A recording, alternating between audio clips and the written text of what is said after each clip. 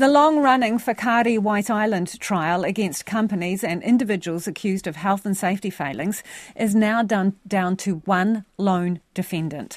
Two booking agents accused of health and safety failings in the Whakaari White Island trial have had the charges against them dismissed, leaving Whakaari Management Limited as the only defendant.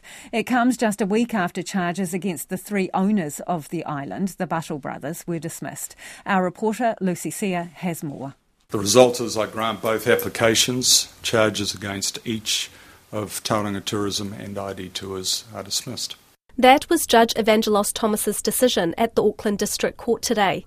Both ID Tours and Tauranga Tourism Services had managed bookings and logistics between tour operator White Island Tours and passengers from the Royal Caribbean cruise ship. Earlier, WorkSafe's case argued that both companies failed to consult with others in the supply chain to ensure that tourists received the safety information they needed.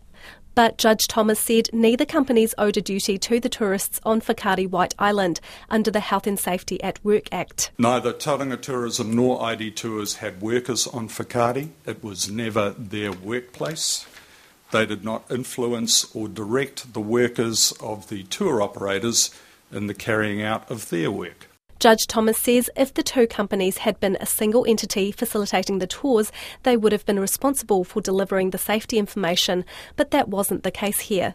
Had the operation been so large as to require a supply chain, had it been a single entity dealing directly with consumers and providing the tour, that entity would owe duties including the provision of safety information to consumers at point of sale.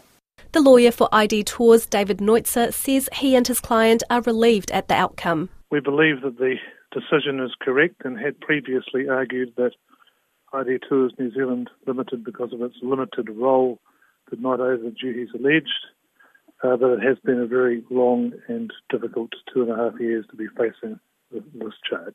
WorkSafe originally charged 13 individuals and companies in 2020.